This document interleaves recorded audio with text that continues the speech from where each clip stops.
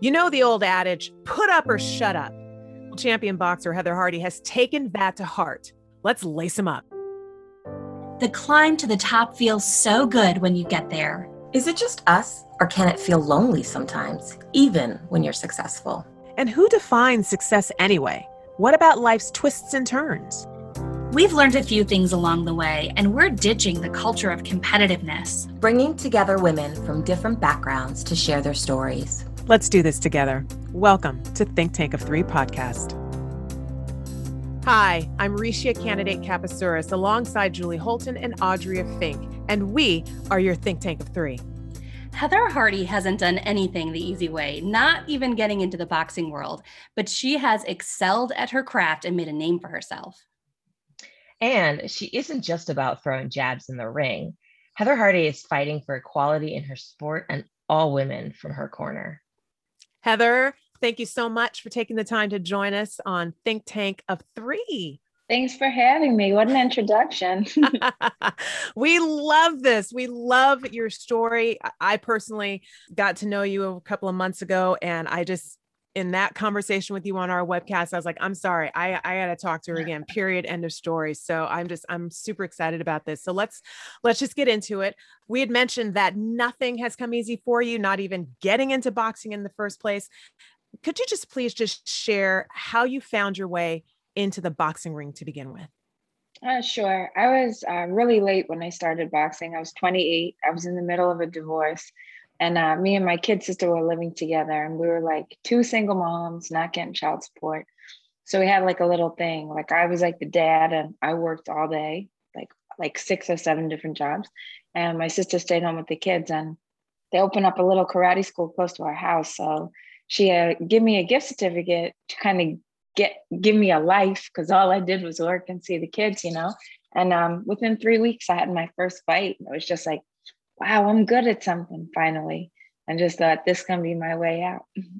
How incredible. I mean, I have goosebumps as you're talking, because we talk a lot about women's journeys on this podcast. And, the best success stories it never fails that there's stories where women hit rock bottom or really hit, kind of that low point. And I hearing your story, I'm thinking, oh my gosh, juggling so many jobs and kids, and you and your sister pulling together to make it happen.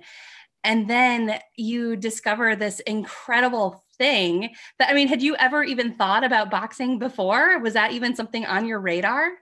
No, oddly though, like as a kid, I always felt like I wanted to be great at something. I just didn't know what it was. And part of the problem when you live in like lower working class neighborhoods is there's not a lot of programs and things there for you to try, right? Growth is not promoted, survival is. So when you're in high school, they're not looking to send you to all sorts of sports camps and music and art. They're handing out applications for the police department and for the fire department. And, women are getting married and settling down and waiting for your parents to die to move into their house. So, that unfortunately is what that part of life is like when you don't have funds. So I spent a great deal of my life just trying real hard to figure out what I could be good at, to get me out of there. That's the third time you said that now. Finally, I'm good at something. So I guess my question to you, I grew up with that support system. We didn't have a ton, we were a normal family. I found out in my adulthood that there were some money struggles that I didn't realize were money struggles because I was a kid and my parents were just like, that's not for you to know. But no matter what, I always felt that you can do anything, you can be anything. We've got this. You take care of what you need to take care of. I feel like that is a battle it feels like it's a battle you might have had to deal with as a kid, that not necessarily having that, because I hear you saying, finally, I'm good at something. And there was never a question in my mind of, was I going to be good at something? It was, you're strong enough, you're smart enough, you can do whatever you want to do. What was in your head through that childhood, through that buildup and getting into boxing, where when you finally get to boxing at 29, that's when you say, finally, I'm good at something? Well, you kind of just like when you don't have money and your family doesn't have money, like you kind of look at things like, oh man, I wish I could have that. And it never really seems like you could. Like I can remember, I was married a long time ago, and my ex-husband and we used to take like drives in the car, and we would go through like the nice neighborhoods, and just to look at like the balconies and the cars. And I was like, and you just have this feeling like, man, why'd I have to be born into this life? Without the thought that there's ever a chance that you won't be. People where I come from don't leave. Like you just have a baby and then you get married, and then you literally wait for your parents to die and you move into your mom's house. And that's how it goes. You don't think that things are available to you. And it wasn't until I started boxing and started competing and started winning. I think it was when I won my first national title that I thought, wow, like I could use this to do something. I could be somebody. And it makes me think of the quote. There's a quote that says like the saddest thing in life is wasted talent. And it made me realize the saddest thing in life is never finding your talent, like never finding a passion. People who just go through life waiting for the day to end, the next day to start, not enough hours to make money. That's the saddest thing in life. I agree. So tell us a little bit about like when boxing, like when the light bulb turned on. Was it like your very first class going? Was it once you had been in there for a while? Like tell us a little bit about the time between walking in the building for the first time and maybe that first win when you were like, I can do this. This is a thing. Yeah, I mean, the light bulb took like a little over a year to go off. I knew I loved it. And I had a lot of people around me. I was a single mom, 28, going on 29. People tell me stay out of the gym, you got to focus on work, figure out what you're going to do. I mean, I was a college graduate. I just couldn't use my degree to do anything. So I was working all sorts of little odd jobs just to bring cash in to pay the bills. And it was probably that, like I said, that moment when I won a national title. It was the first time I had ever been to the West Coast, first time I had ever seen real life mountains. And I was at the Olympic Training Center, and I beat up 5 girls in a row in 6 days. And I won a national title. And it was just like, wow, I could keep doing this, maybe make some money, maybe make something out of myself. And I really that's when I turned it around and put all of my energy into fighting. Okay, so it also didn't take long for you to realize that something's a little bit off when it comes to women in boxing compared to men. Can you talk us through that discovery? Sure. I always tell the story. When I was ready to turn pro, after I had won all the amateur titles, I won a national title, metros, regionals, golden gloves. Like I beat up everybody in my weight class for like a year and a half. And I was like, okay, I'm going to turn pro. And a couple of the girls who were already world champions told me like, this isn't your career. Like you'll never make money doing this. And I had this kind of flashback moment to being a kid. And I was like the biggest Yankee fan in the whole world. Like I got a Yankee tattoo on my back. It was my first one. I mean, I was 15. I was listening to every single Yankee game, 162 games a year. I didn't miss one. And when I was little, I wanted to play baseball, but they didn't let me because only the boys were allowed to play baseball. And I had this moment where I was like, man, why do I have to be a girl? Why do I got to always like the boy stuff? And then I had that same moment in boxing.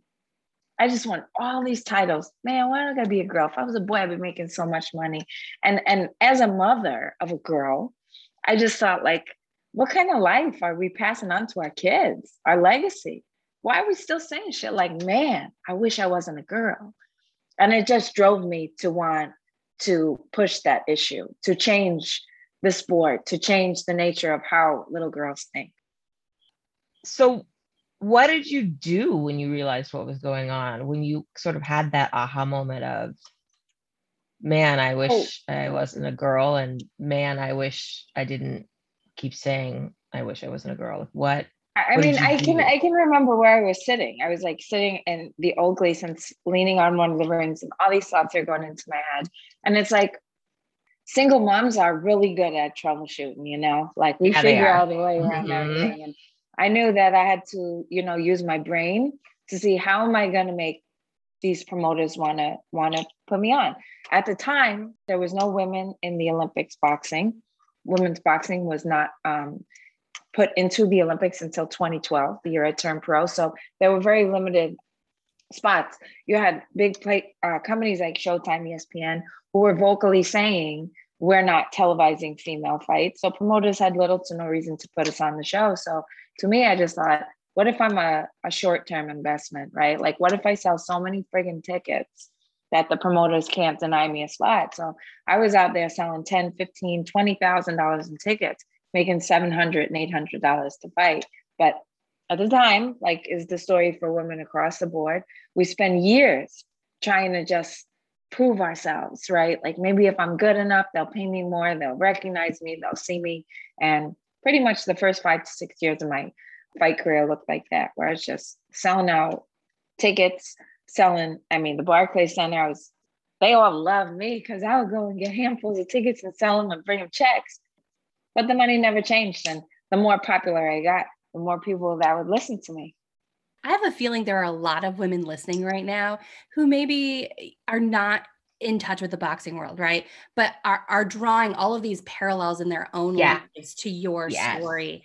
And one thing that really stands out to me, Heather, is, when you said it wasn't until 2012 that women boxing became a part of the Olympics, like that was less than 10 years ago. Like so often we hear this pushback, this argument back from men and even from women who will say, oh, well, times have changed. Like stop making this, a man woman thing. But the reality is, this is the reality that, in so many ways, women are not equal to men. I mean, what would the promoters tell you about, why the money disparity? Why do they not, why are the differences? What are some of the excuses? There are so many, right? And I mean, there's so much systematic sexism that's just built into the business of boxing. And it makes it very easy for people to point the finger in a circle. So it's not me, it's the network. And the networks go, it's not me, it's the small promoters. And they go, no, it's the big promoters. Now, because women have international recognition at the Olympics, they're getting more recognition than 10 years ago when I started. But a lot of the times people would say nobody wants to see women fight. Well, how do you know? You don't promote us. You don't put us on TV. You don't bring us up like the boys, right? They would say it's the same in like most women's sports, right? Right. Like, unless but we're not promoted, right? Like you see, right. The big argument is the NBA and the WNBA. Well, is the WNBA like shown NBA games are promoted by the network? No, they're shown on like small end sports networks. 3-month season, not even a full regular season. And it's how many women's basketball players are like recognized by Nike, or there's commercials or shown in magazines. Like I read a stat, actually, I'm going to go ahead and call them out because I think they're terrible at what they're doing. Adidas had posted a commercial and they said the saddest thing is that less than 3% of female athletes are represented in the media. And then they had the absolute nerve to use models as characters in their commercial. And I, at the time, was signed with Adidas Boxing and was like, how dare you? Like, how dare you use a fitness influencer in a commercial that's specifically targeting the extreme sexism of women shown in the media, and you're showing models instead of the real athletes. The athletes you're signed with, right. And it's true. Like women aren't given sponsorship opportunities, and then so it's like saying you're not allowed to do this, but I am going to hold it against you. And that's really been the story of my career in boxing. I think it was Allison Felix. She's a sprinter, USA sprinter in the Olympics as we speak, and it was. I can't. I want to say Nike, but I don't. It was Nike. It was Nike, right? She was dropped by Nike. They dropped her because of her maternity leave. That's what it was. They weren't going to pay her through her maternity. But if a guy gets injured or something, because let's face it, men cannot have babies. But if a guy gets injured, there's no slowdown of his money, nothing at all. But she has maternity leave. Oh, well, you're not participating in your sport. Well, that doesn't make any sense because, if LeBron James busts his ankle, he's not participating in his sport, but you didn't cut off his money. So it's really, it's quite interesting how the companies can, and have gotten away with it. And we have little little dots on the screen throwing, saying, take a look. And you have someone like Heather who stands up and yells and screams about it, but we haven't gotten that wave yet to really force the change that needs to be forced. It's got to be frustrating because I know, I don't know how you feel. You haven't given up. I know that. How hard is it though for you to continue this fight with the pushback that I know that you're facing? It's really challenging because I think that I'm 39. I turned 39 this year. So I'm at like that age, like you get go, I don't know if anyone in the chat is as my age, but you go through this like transformation from 30 to 35, now to almost 40, where I'm just like, get out of here. I'm not taking no money. I'm not doing it for nothing. I'm not here for you. You're here for me. And if you don't want it, I don't go. I don't fight. Like as a kid, you were so insecure, you doubt yourself, I know what I bring to the table. You ain't going to convince me that I don't. And it's very simply put, I won't fight if you don't pay me. I was offered $20,000 to go to the UK to fight for a world title. That's offensive. It cost me more than $20,000 to fight, right? Like I'm coming out of pocket for a guy to offer me. His wristwatch costs more than he's offering me to do a 10-round world title fight across the country, across the world. Get out of here. 10 years ago, I would have did it.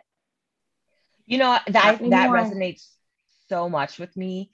And obviously I'm not a boxer, but I think I've actually noticed this, when I was in my 30s, I would negotiate for higher pay. I would do whatever job was in front of me. If they wanted to add responsibilities, I would take it because I needed the job and I didn't think I was worth enough. And at this point, I'm like, I'm not going to work for you for less than I'm worth. I'm not going to do bullshit work, No, but notice they right. That's why a lot of in sports, it's like they get rid of the old ladies. We make too much noise. They don't want to deal with us. They want these young girls who will do anything on the up and Yes. It's going to get better for me. It's going to get better for me. No, babe, it's not. It's not. And I can't help but think you mentioned earlier too about your kids. And kind of back to this whole conversation about what these big companies are doing, it's not just hurting the 39-year-olds of the world, or, it's not just hurting the women, but look at what these little girls grow up seeing. They don't grow up seeing the actual athletes like you were talking about. They grow up seeing these, perfect looking models or just seeing men. And what does that teach our little girls about who they're allowed to become in this world? Or what they have to become, right? Yeah. And we shame athletes who don't fit that. Like I remember Serena Williams getting crap for having cellulite. And it was like, are you kidding me? She's one of the all-time, she is like the ultimate women's tennis player, period. She's the best. She works out. She takes care of herself because she has to. You're going to give her crap for cellulite? Like, come on. Like, I get it all the time because I have, the stretch marks from my daughter. So it's like, ew, stretch marks, or if I gain a couple pounds, social media is sure to tell me how fat I got and get back in the gym and do this and do that. I mean, it's brutal out there. I'm like to what you were saying is now with social media, there's so much more pressure, even from promoters. We'll tell you things like you have to go out and promote yourself. And what that really means is you have to go out and be half naked on the internet if you want fans. It's the only way. And especially in fighting, probably 70% of my fan base is men. So there's no such thing as me getting any kind of like feminine endorsement. Like I remember one time I got reached out by Manscaping to see if I would, they wanted to know to do a sponsorship deal. I'm like, no, I'm good. I just read a story and so my husband is really, he laughs, he gets up, he sits and he's like, how come when we're watching beach volleyball, he literally asks this question. He's like, why are they wearing bikinis and the guys are wearing these like baggy shorts and tank tops, right? And I just read an article about beach handball and there was a Netherlands team, and the women specifically asked to wear like the boy shorts type of shorts versus the bikini bottoms. And Yes. they were told no. So they wore them anyway. Then they were fined. Each player, they were fined a certain amount of money because they didn't wear the quote defined uniform of the international or whatever national, whatever uniform, which was bikini bottoms that could only cover so much. I'm like, wait, what kind of sense does that make? And then they have the two teams side by side. And of course, the guys are wearing their regular shorts and whatever shirt, baggy shirt, by the way, on that. And the girls and it's like, are you kidding me? Are you kidding me? It's like and I think now more and more of that is being noticed and discussed, but the fact that it's 2021 and now more and more of that is being noticed and discussed. And I'm over here like, even the shorts they wore, I'm like, I don't think I'd leave the house in those shorts. So, I mean, but it's still like, why are we even paying attention to what the women are wearing instead of the sport they're playing? And I was so happy when I saw, I don't know if you saw the follow-up to that Pink came out and said she was going to pay the fine. And then also along those same lines, is it the German gymnastics team? I think it's the team from Germany that decided to wear the full body, what are they, instead of wearing the leotards, they're wearing the full body, pants. It's still skin tight. They're still, which of course for their sport is probably what they're most comfortable in. And I know that Simone Biles came out and said that she's just not as, like, she'd rather wear the leotard. But the whole point being, why are we so focused on what women are wearing instead because women are still only valuable if we are sexualized. Yeah. Like the fact that you as an almost 40-year-old woman, me as an almost 40-year-old woman, right? Like we're being judged because we aren't sexy enough. Like, yo, I'm 40. I'm not trying to be sexy for you. I'm not trying to be sexy for me. It also goes the other way, because as a woman, if you decide that you want to be sexy or you want to wear really short shorts, you're kind of like discriminated against, and people get on your case and always have something to say anyway. You can't be a woman. There's no right way. Nobody's ever happy enough. You're either too sexy, not sexy enough, too conservative, not conservative enough. Your body is too thin, you're too fat. The answer is this, like, or too muscular. Yeah, or anything. It's like you can't do anything right. That's why it's just like, man, do whatever you want anyway, because they can talk anyway. They can talk anyway. I want to switch gears a little bit to, to kind of focus on kind of the gender stereotypes aside for a moment. Like, you are an incredible boxer. So let's focus on your career for a moment. Here we are still trying to get out of the pandemic. As of this taping, it is the very beginning of August. And, we're not going to get into all the headlines and what's happening, but, this next variant is causing a lot of problems. We're seeing a lot of new restrictions or old restrictions coming back into place. And there's just a lot of buzz again about what our world's going to look like over the next couple of months. And I can only imagine, we've seen that the pandemic has already caused just chaos in the sports world, especially boxing. What type of impact do you really think that this pandemic is having? And you can tie that into the equity battle too, but how are you doing? I'm doing okay. Because boxing was never my main source of income. They don't pay you that much. I had another job throughout the pandemic. My promoter called me and said, look, you're not going to fight until at least 2021. So you got to figure it out. If you need any money, call me. I'm happy to take care of you and your daughter, but don't wait for a fight. I said, okay. And, I've kind of transitioned over the years into teaching boxing, because as a fighter, it was the easiest way to stay in the gym while I was training and be able to make money to pay the bills. So alongside my training, I would teach. And any fitness professional will tell you that in the pandemic, all anyone did was work out. So I would be teaching tons of lessons at the park, or, in my building. I got clients in my building I started teaching. I was just hustling around with boxing gloves and pads and giving people workouts for a year. And that's kind of what I'm doing now, which is, somewhat of a transitional thing. It's not what I'm going to look at forever, but because of the slowdown at the time in my career, I'm really now deciding, do I really want to do this? Am I going to look to get back into it or just hang it up and start a new project? It seems like there would be a lot of value in teaching courses on boxing, especially for women who kind of want to like find their power again. Well, boxing is a beautiful sport because it can be taken to any level that you want. Some people find boxing therapeutic and they'll just come and I'll be like a bartender and they'll, dump out all their problems on me for an hour while they hit the bag or hit the med. Some people really want to compete.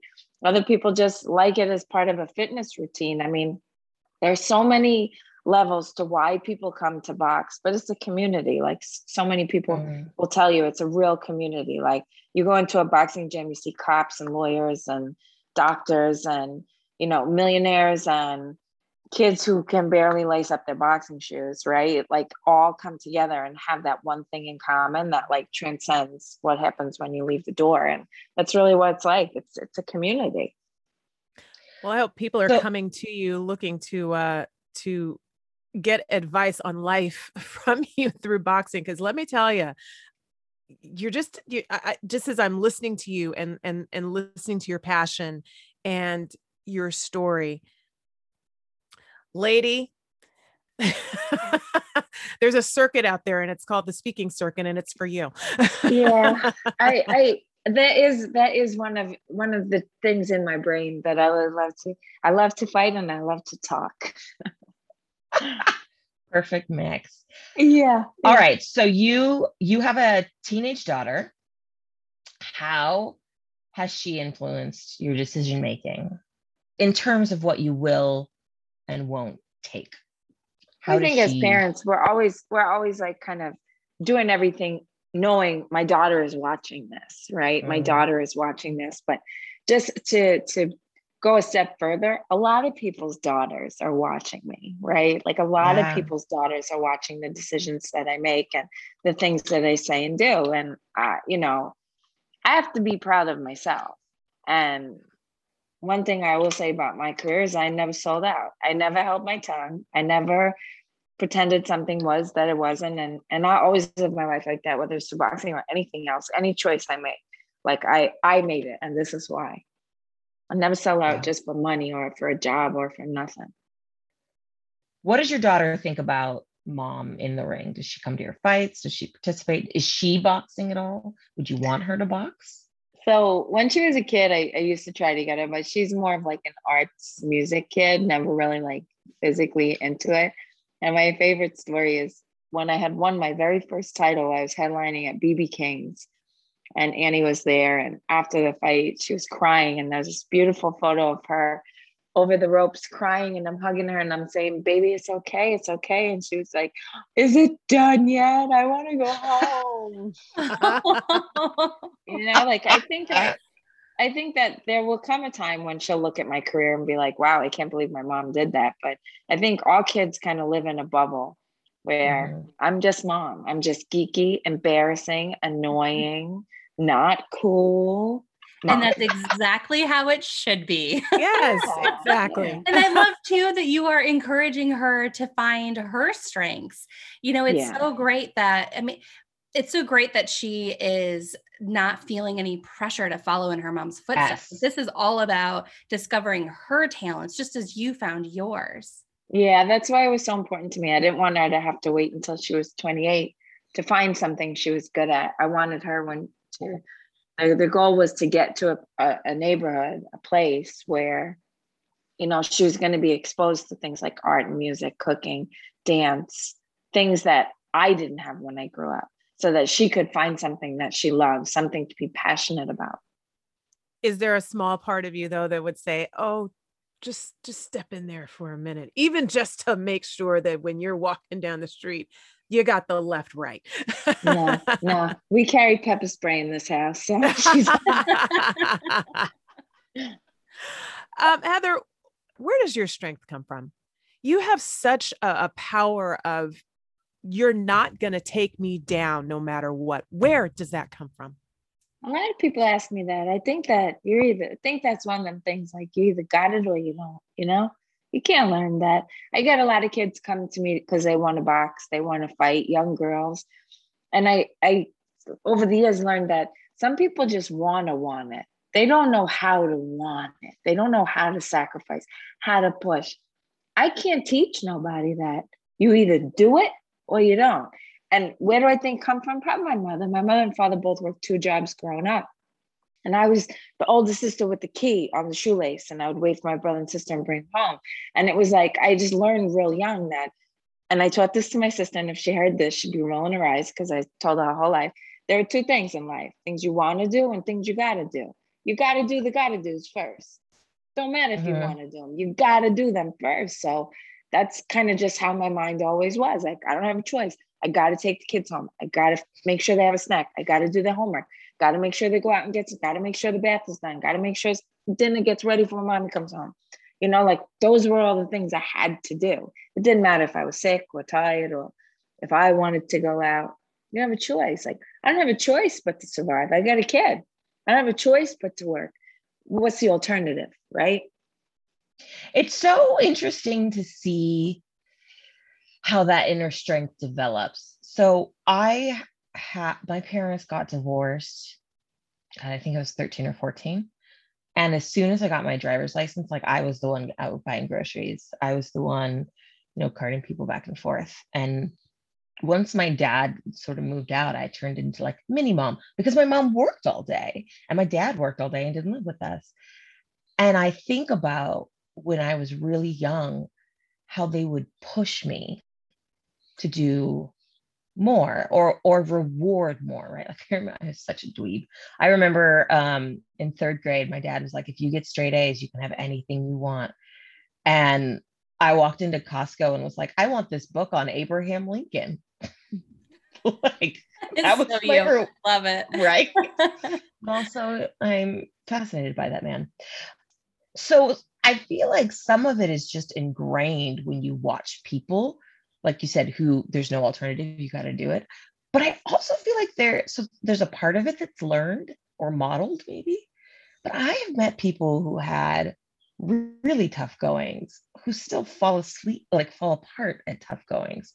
So it's fascinating to hear about people building inner strength, because I don't think you can teach it as an adult. I think you have to like have a spark of it and have it modeled.